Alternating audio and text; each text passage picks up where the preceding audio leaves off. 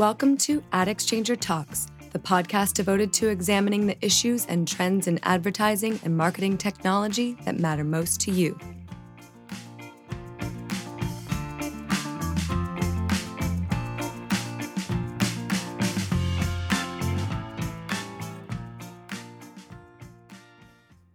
This is Allison Schiff. You're tuned to Ad.txt Talks, just to use a little radio lingo.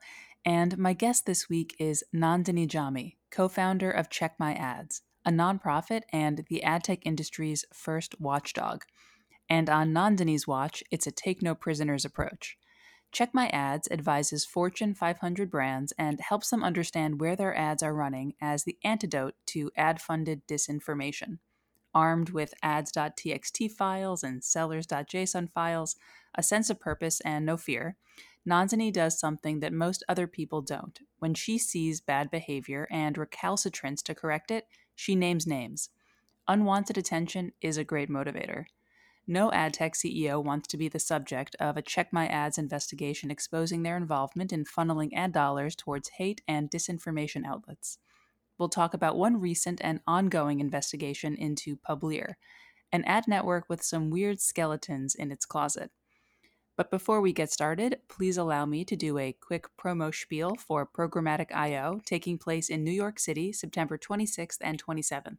Join us at our new location, the New York Hilton Midtown, for the latest on CTV, commerce media, privacy, and identity, with Elf Beauty's Chief Digital Officer, Chris Kane of Jounce Media, Kirk McDonald, CEO of Group M North America, Mondelez, Albertsons, the FTC, Verizon, Hearst, Time, the Privacy Sandbox, Roblox, Activision Blizzard, Publicis, Digitas, and lots more.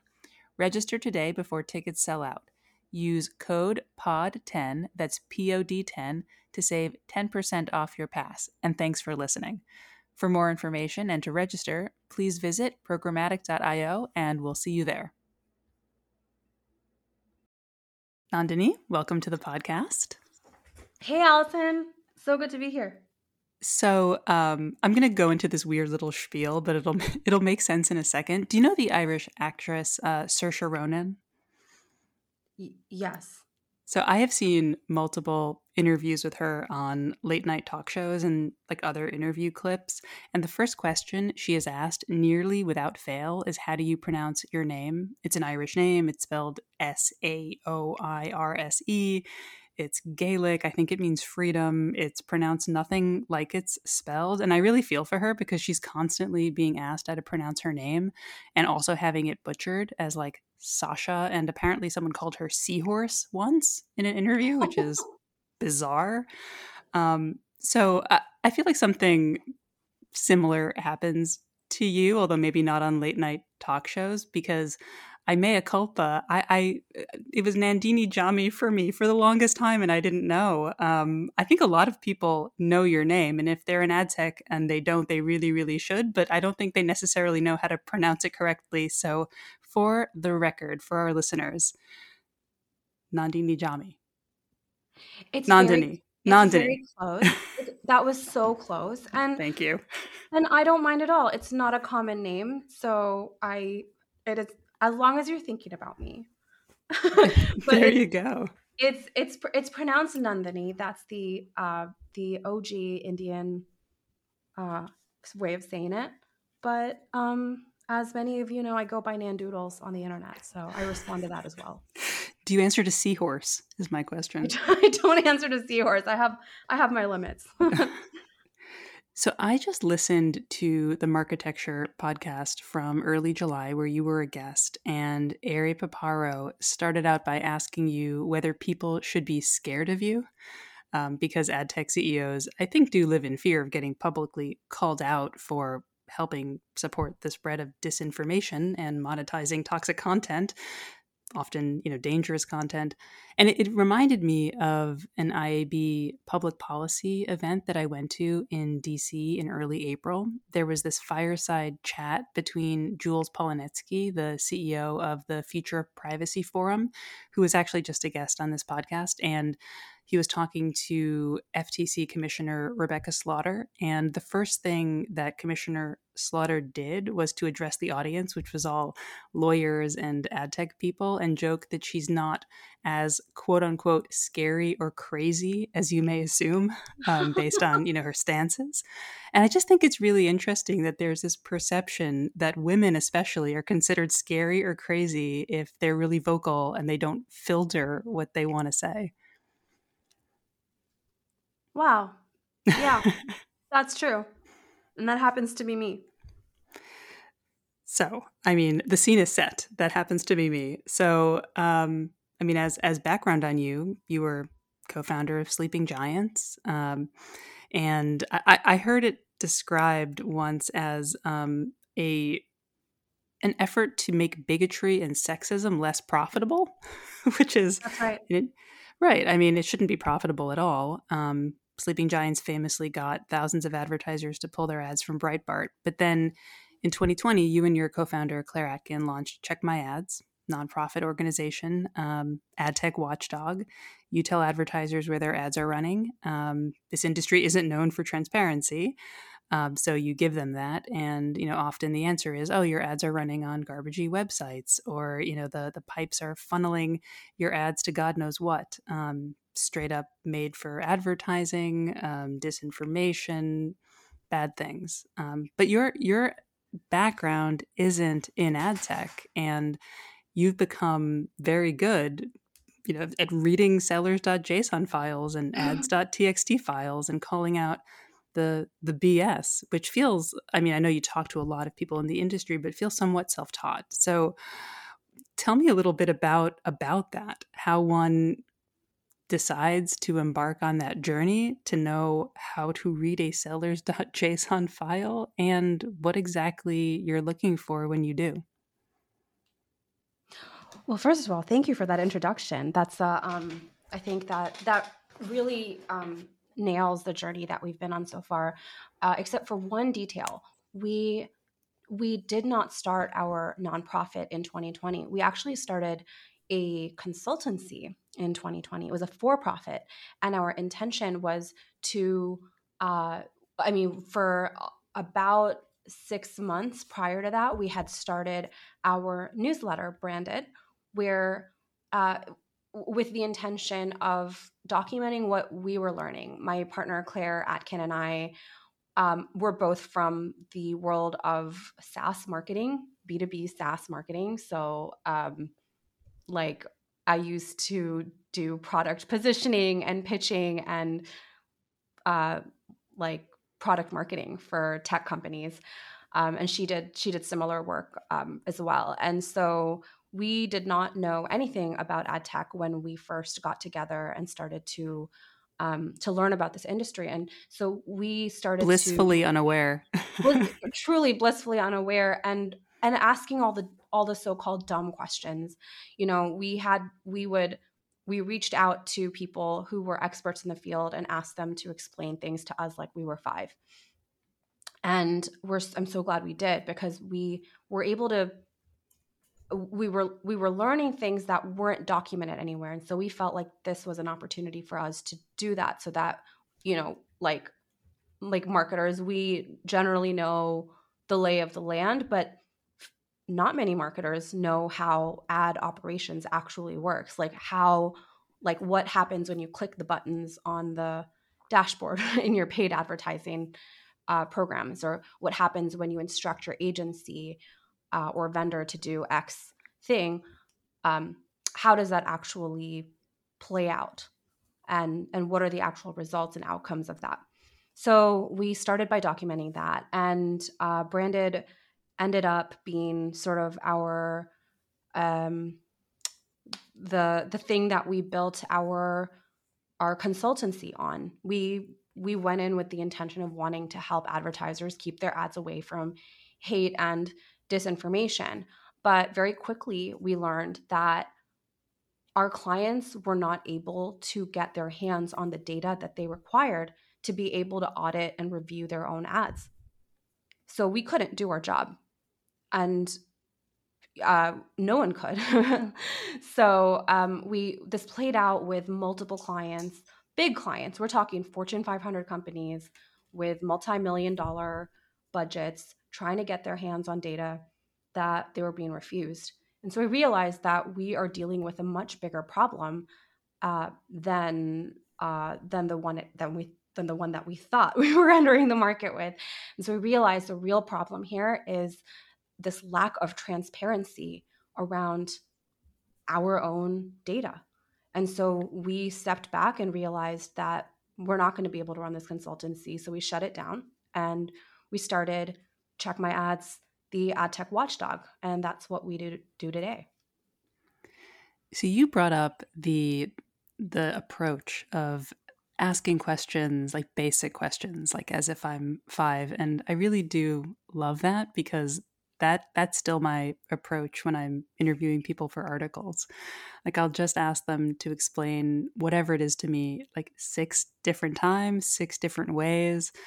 And it's really, really valuable, because each time, they explain it a little bit differently, but often like simpler each time, right? I mean, because Yeah. people often fall back on jargon. It's such it's almost a cloak that people put on, or something that they stand behind. They don't even realize they're using it or leveraging it. And when you strip it down, I hate the word leverage, by the way. Just say use. Drives me insane. But when you strip it down, I mean, this is a very complex industry, but it's made more complex by the way people talk about it. Yeah, that's exactly right. And I mean, like my background as a marketer has really helped, because I mean, I used to be the one that wrote the websites for like the type of products that I now criticize. So in an alternate timeline, I'm writing Double Verify's new website for them. Right. But we realized that was a really big barrier for marketers, and it's a real problem that people think that other people know what's going on, and that makes them embarrassed to ask the so-called dumb questions, because these are not dumb questions at all. We kind of went into this project, into this work, with the assumption that we don't know what we're doing. And in fact, that was really my position for years. When we were running Sleeping Giants, we like that whole campaign was built on the knowledge we had at the time, which was that if your ads are running on this website, they are funding that website. And as we learned more about how the mechanics of this industry works, we learned that you don't even have to be running ads on the website for it to make money. Or like that website, once it's blocked, it can just spin up a new website that isn't blocked and continue to earn money through a seller account. So through this process of learning from the experts, we learned about dark pool sales houses, and so we worked to make that better understood in the industry. And we moved from asking advertisers to block websites to asking ad exchanges to drop seller accounts from their inventory. What are the main red flags that pop up to you? And like, how easy are they to find? And that's not at all to diminish the efforts that you put into this, which are great. I ask that because there's also a lot of like FOFO in this industry, the fear of finding out. And Yeah. so I think sometimes people aren't necessarily looking, and it takes somebody to just look and point with their finger and be like, there it is. Yeah, so our goal with everything that we do, and particularly with each branded that we put out, is to advance our collective understanding of this ecosystem in a sort of tangible way.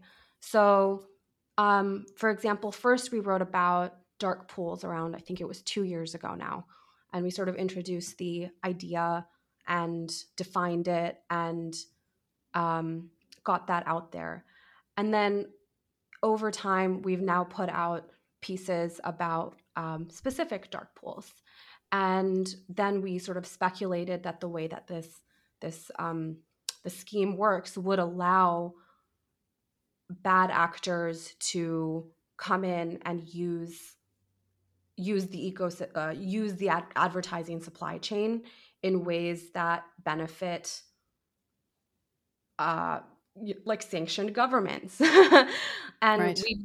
and over time we've been able to prove that. I mean, we've gone from talking about brand safety as a general topic to proving our thesis that these pipelines that are created by the ad tech industry actually represent a national security threat, such as with our most recent research around Publier, the ad Yes. network I that wanted to talk about them. But go yeah, on, go on. I got a lot to say. This ad network that is monetizing the Donald. So this can get really scary really quickly. So you brought up Publier. I definitely want to talk about them. It's this weird little ad network that you, as you said, is helping monetize the Donald, or you strongly suspect that it is. There's weird layers here. And for anyone who isn't familiar, they were this very popular, subversive, unfortunate subreddit, and they were banned from Reddit for their role in inciting violence leading up to the January 6th riots. And now they have a self hosted website, and there's just this very strong connection to real, clear politics. And you've found Publier listed as a publisher by some ad tech companies rather than as an ad network. So yeah, just let show us behind the curtain. What's the latest on all of this weirdness? Because I think there were some developments since you posted your original thing. Yeah. This whole story is really weird. So in January, a Media Matters analyst named Alex Kaplan tweeted that the Donald was running ads. And everybody was tweeting and DMing me that day. And so I looked into it and I saw that they were monetized exclusively by this company called Publier. Publier.com, if you visit the website, looks, pretty anodyne, pretty normal. But so I went in to check on the guy who runs it, the CEO of the company, and it said that on his LinkedIn, it said that he had been working for Real Clear Politics for about like 14 years before starting Publier or co-founding Publier in 2021. And I thought that was odd because that company has been around for longer than 2 years. So, and I also thought it was odd that he worked for for so long at Real Clear Politics and just moved over. So I started to look into the uh, into the seller accounts that they were running, and I started to see seller accounts. Well, first of all, I saw that the inventory that Publier works with is like primarily disinformation. It is like primarily garbage content. Um, it's not just the Donald, which sits at patriots.win. It was there was an entire .win ring of websites, and those websites were improperly labeled. So in when he first onboarded them in December, he had onboarded them at I think right before the holidays.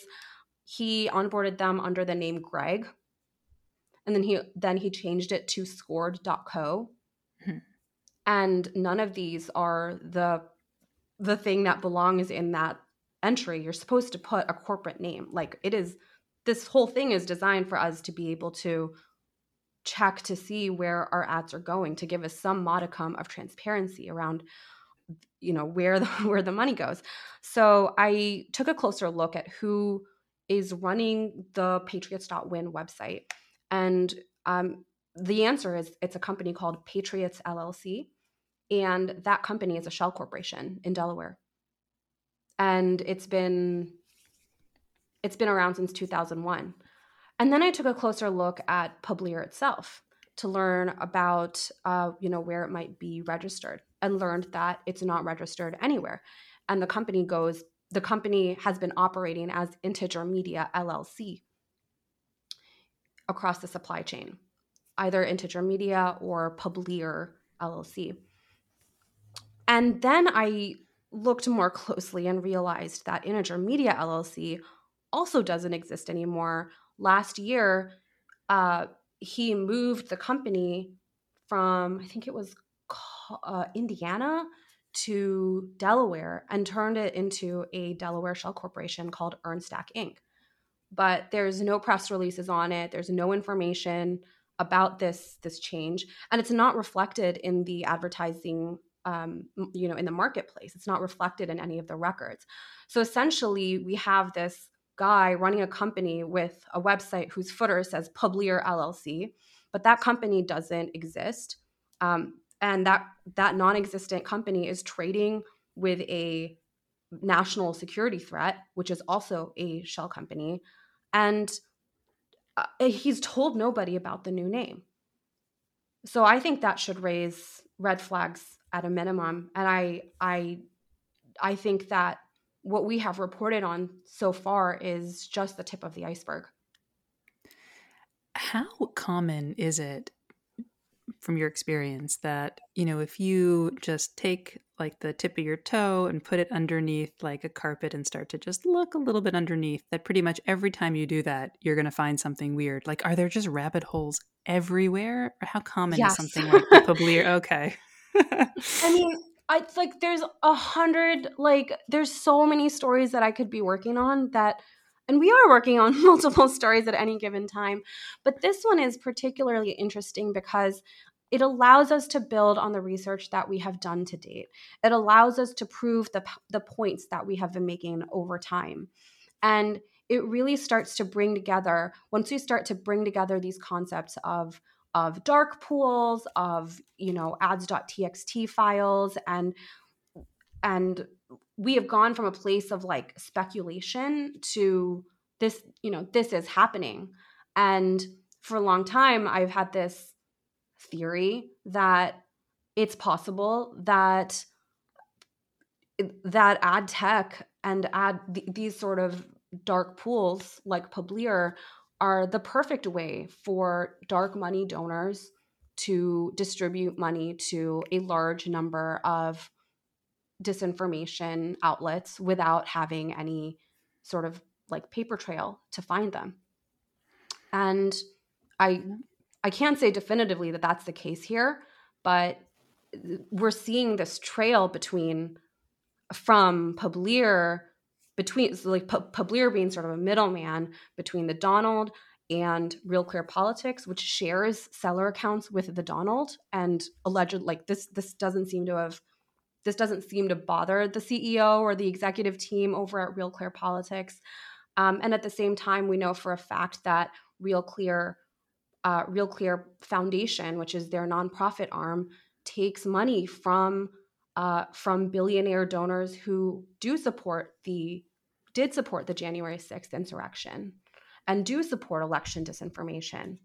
So I can't make a definitive statement around this, but I can certainly speculate that these pipelines allow such a scheme to take place.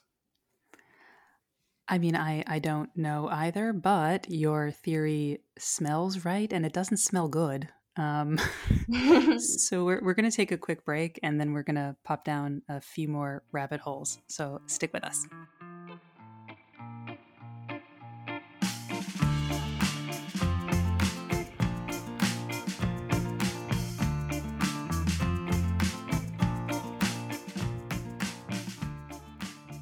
We're back and ready to jump back into the rabbit holes. So to take a step back, we were getting kind of specific with Publier. What about in general? Like when you uncover something, what is your next step? You find something problematic. What do you do with that information? Well, it really depends what the information is and whether sort of what options are available to us. Our goal as an organization is to constantly create change, and we can do that through writing a branded, which we do for what we feel are bigger stories that help move the narrative forward, help move our work forward in a significant way. And then we do things behind the scenes. So we do reach out to ad tech executives behind the scenes. We talk to advertisers behind the scenes. We work with partners in the accountability space we have a lot of friends everywhere, and so we are we do our best to work with people behind the scenes before getting to a point where we're calling them out. We Part of the reason that we call people and organizations out is because they are not they're not responding. Like with, Publier as an example, the CEO has come out and said that yes, we do work with the Donald and we will continue to work with them if someone chooses to monetize them. And it's just the wrong stake to put in the ground, in my opinion. But with the caveat that my opinion doesn't matter. The supply policies matter. And these ad exchanges that he works with all have supply policies that prohibit the type of content he is attempting to bring into the supply chain. So we work with people. I mean, we're ultimately a constructive organization. We're not trying to tear things down. We are trying to find a way to move forward in a way that we think is we think benefits the client, and the client is, of course, ultimately the advertiser.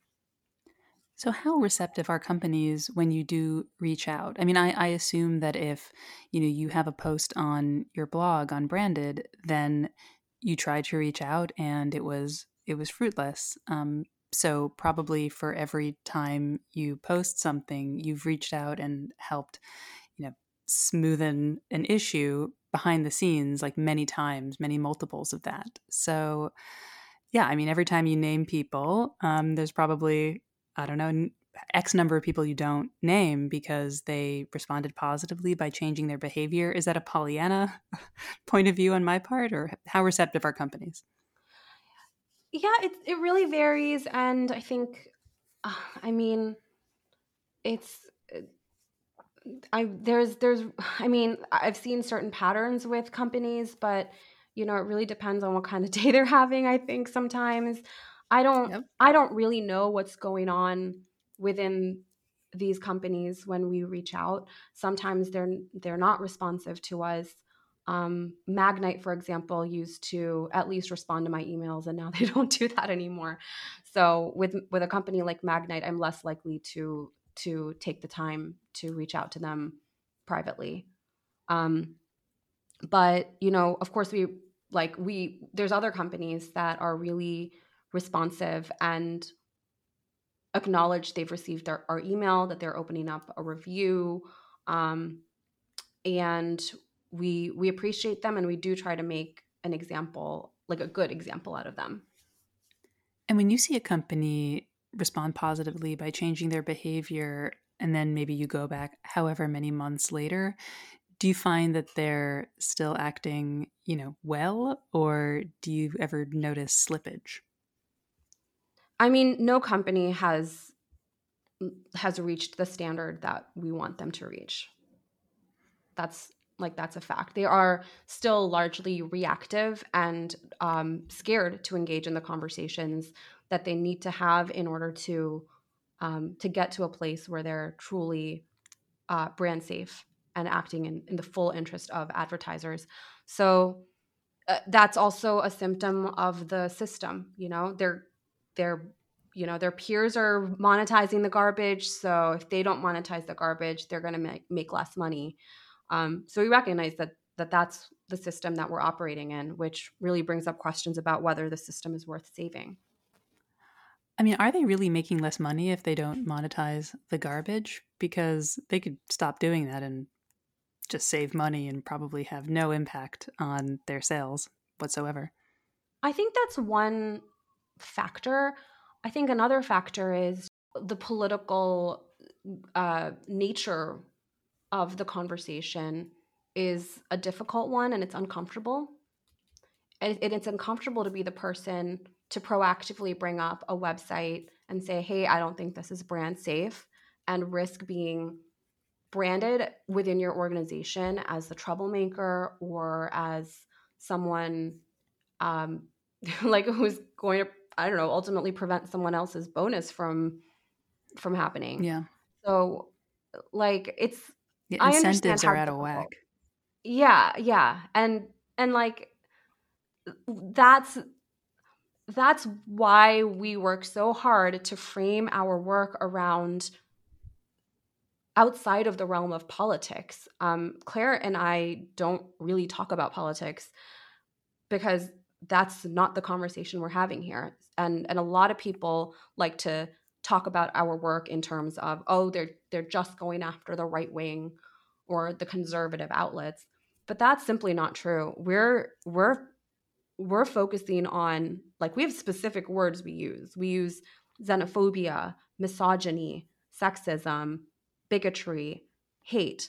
We are focusing on outcomes. What is the outcome of working with a website that continuously attacks and bullies trans people? Well, it contributes to the growing unsafe conditions for trans people to exist and live their lives. And we think that that is one of the only ways to really look at this in a way that's objective and productive. We can talk all day about whether that is a right wing or left wing talking point, or whether that's, like, infringing on people's right to free speech.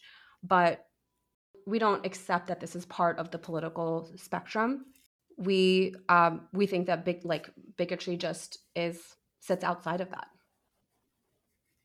I mean, bigotry is, I'm going to go out on a limb, I'm going to say that it's not really brand safe, that most advertisers wouldn't want to be monetizing that kind of content. And yet I've heard you say this, and it's absolutely true. When people think of brand safety, they think of, oh, I don't want my ad for Pampers on Twitch or something, because, like, that's gamer content. Like, that's not really that big of an issue. The issue is helping support COVID misinformation, or, just something really toxic. Yeah, you bring up a great point there, actually. The thing that confused me the most when I first learned the word brand safety and looked it up online was that advertisers seem to think of brand safety as a issue of adjacency. So I don't want my ad next to that bad Breitbart headline, and completely skipped over the reality of what we were saying, at starting with Sleeping Giants, which was not that your ad is appearing next to the thing. That's not why it's bad. It's bad because your ad paid for the website, and it pays people's salaries at that website to keep writing more of that garbage. So you are contributing directly to that environment, and to this environment where these type of websites can thrive. And we need people to understand the difference between this adjacency issue and funding, the funneling of money to these organizations, because that is ultimately what keeps them alive. These guys are extremely smart. They know that they're being blocked en masse by advertisers and agencies and ad exchanges, and they have already found workarounds to continue collecting ad dollars. One key way that they do that is by using fronts. They work through third parties, again, like Publier, or they work under last year. I think it was at this point last year that we published a story about how Steve Bannon's War Room, which is hosted and streamed by Real America's Voice, operates under the front of Weather Nation, which is sort of like a sister channel that is physically located in the same building. So both of these channels are operating from the same building. They're sharing staff, and they're all owned by the same guy. So it doesn't matter whether if you're like, oh, I'm just gonna put my money on brand safe Weather Nation.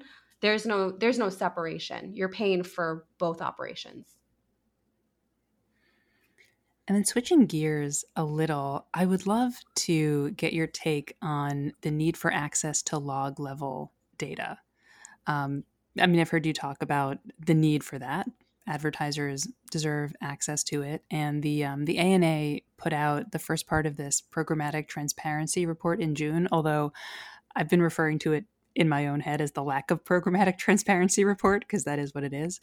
But one of their main recommendations is that advertisers should get log level data from every ad tech vendor in their supply chain so that they can see a historical record of everything about an impression, like exactly when it was served, where it was served, how much it cost, whether it was viewable, the type of ad, like everything. And it's hard to argue with that. That is a really good idea. But I also saw this really interesting post very recently by Augustine Fu, who I know you know, on LinkedIn. Mm-hmm. And the title of the post was Log Level Data, Should You Ask for It or Trust It? And his point is that yes, you should ask for it, but no, you shouldn't trust it, and it's not magic. It's like a useful signal if a company is unwilling to hand over log level data because that's a sign they might be hiding something. But you also can't necessarily trust what's shared with you because log level data can be falsified, and even if it's not falsified, it's only really useful if you have other data to compare it to corroborate it, but also to contextualize it, because just because an ad was served somewhere that pretty much everyone would agree is questionable, it doesn't mean that somehow maybe it wasn't there on purpose. So it feels like transparency is a lot more complicated for advertisers than just getting their hands on log level data. So that's not a great that's just me rambling, but I'd love your reaction to that. And then also, like, beyond that, what advertisers should be doing if they want to be good actors beyond just asking for log level data. Yeah, that's a great summary of the like, I guess, the transparency conversation. My take on that is let's get through step one first. Let's just get the data first, Fair. and then we can talk about contextualizing it. These are all fair points, but the average advertiser cannot get their hands on it, and the vendors go out of their way to make sure they don't. I mean, I've observed some really shocking behaviors from vendors, including like going over the head of someone that wanted access to their log level data and trying to get them in trouble with the boss. Like, what is this person Nasty. stepping out of line for? Yeah. And that kind of thing is, I mean, these are the kinds of dirty tricks they're playing. I mean, there's a lot of the reason that advertisers can't get access to this data is because they are literally playing politics and they're literally playing with their jobs. So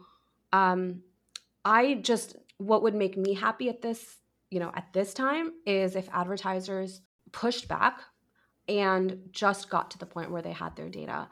And then let's talk. I think that there's a lot more to be seen after we get that.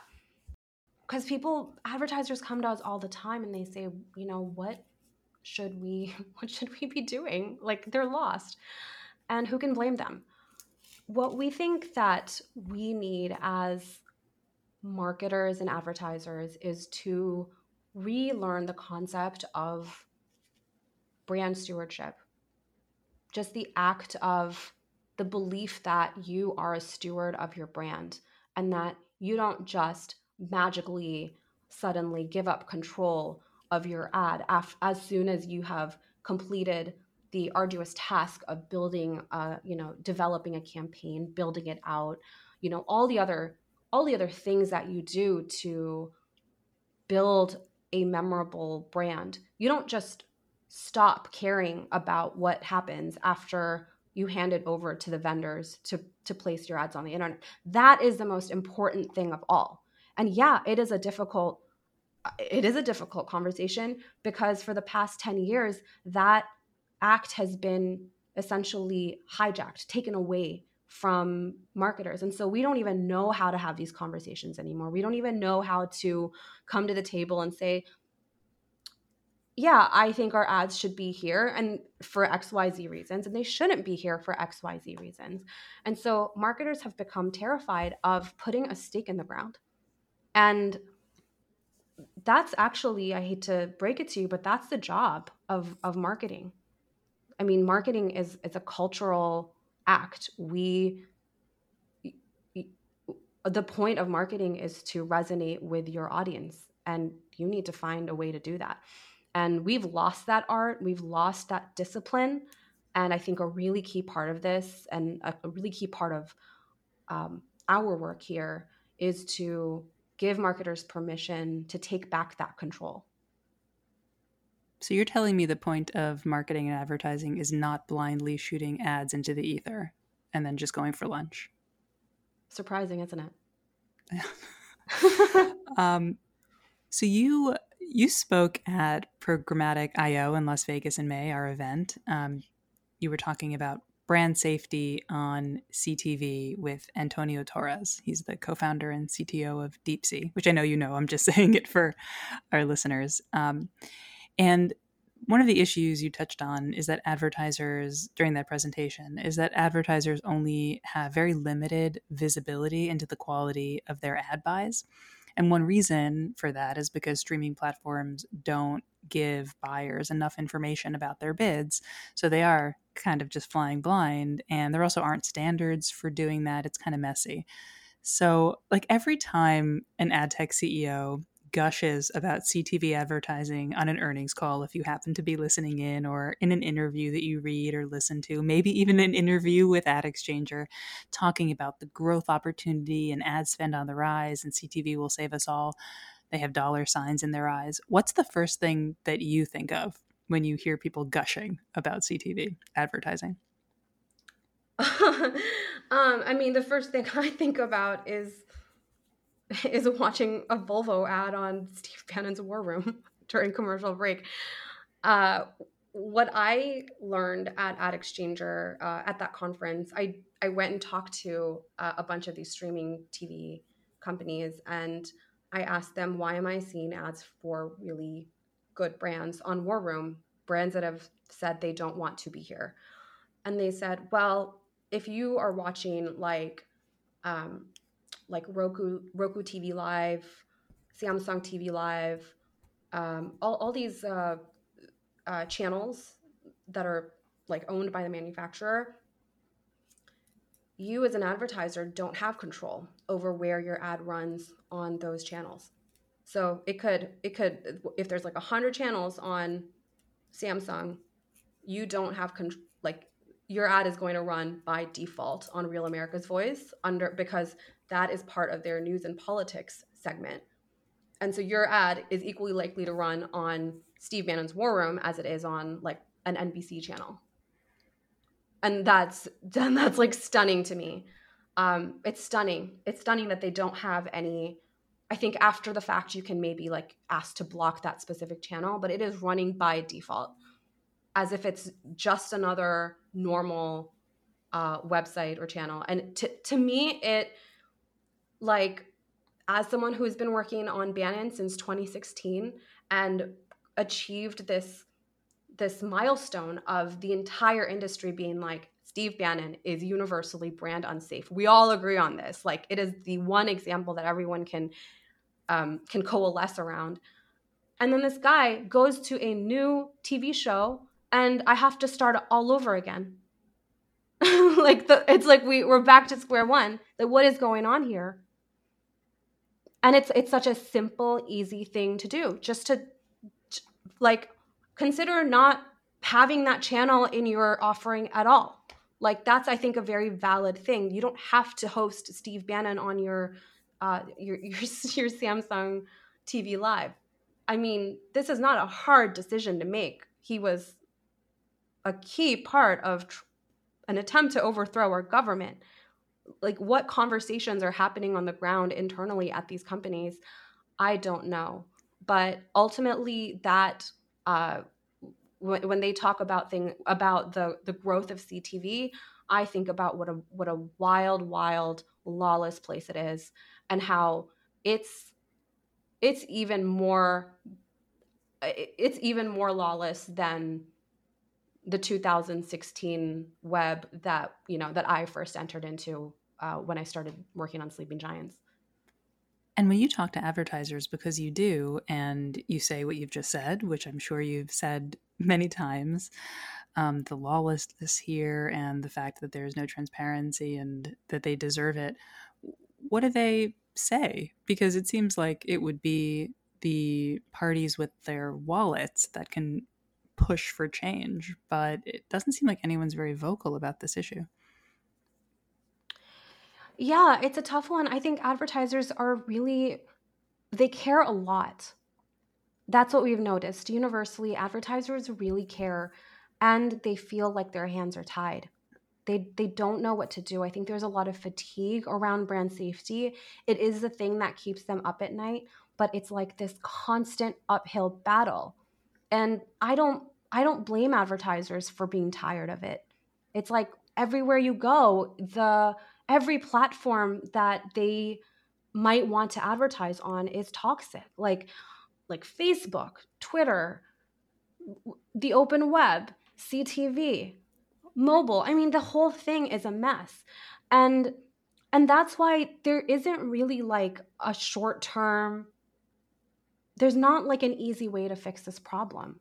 The way that we fix the problem, I think, is to make a real cultural shift where advertisers truly feel ownership of their brands. And if we can build that culture, and I believe we can, of course, we can get to a place where advertisers are not investing their ad dollars in a deteriorating media environment. We have to tend our garden in order for our garden to grow, right? And we don't have that right now. We have spaces like Twitter that are getting increasingly worse. And the only way to fight back and to create a flourishing environment for both consumers and for advertisers is for the advertisers to speak up and to insist that they have brand safe places to advertise. And I think we do have that power. That power has been wrested from us, but I do believe that is temporary, and that together as the holders of the wallet, the holders of the purse strings, we can turn this around. I do like that. It really it's not about just negativity. There is an end goal, a better internet. We are almost out of time, though. So can we do a little lightning round, like quick 5 to 10-second answers? Oh God, yes. Okay.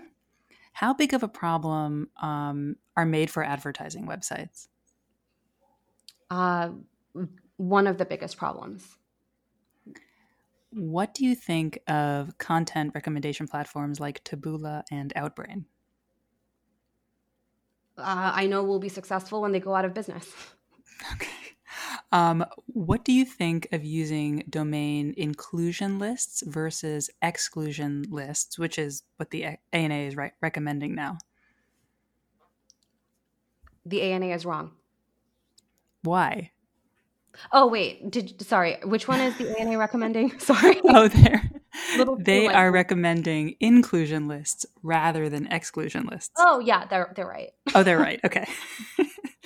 So Check My Ads has a newsletter. You post on LinkedIn. You are very active on Twitter or X or whatever the hell it's called now. Is Twitter in a chaotic doom loop, or can Linda Yaccarino save it basically from itself? Twitter is over. Is X over also? X is over. It's just because it doesn't crash immediately doesn't mean it's not going to crash. If there's anything that I've learned, there are things happening behind the scenes that will reach a tipping point later rather than sooner. Are brand safety vendors hindering the news industry? Absolutely. Do you think online advertising is a force for good or ill? Force for good. We've always, advertising is part of our ecosystem and it'll always be there. And so our goal is to allow advertisers to do their thing. So lightning round is over. I want to ask you one last question. What is your proudest moment with Check My Ad so far? Like a change that you helped make happen, or something you uncovered that led to change that just made you feel really, really good, and it's sort of like a Dear Diary moment. Oh wow. I think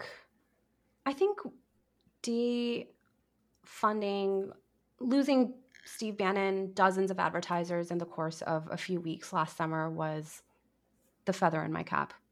I think he lost a lot of money. A lot of money. So I lied. I have one last question, actually. This is for real, my last question. But it just occurs to me, like, will there always be a need for Check My Ads? Or do you think that we'll eventually reach a point where, and I do mean this in the best way possible, like your services are no longer needed? Kind of like with a dating app, right? Like true success is when someone finds love and they delete the app. So true success for Check My Ads would be like not having to exist and not having to call out companies. You nailed it. That is actually our success metric. We want to go out of business. Put us out of business. I want to go back to my old job. I loved my old job. I love this job too, but I really hope we don't have to be around forever. Guys, do better. Nandini wants to go back to her old job. Please put her out of business.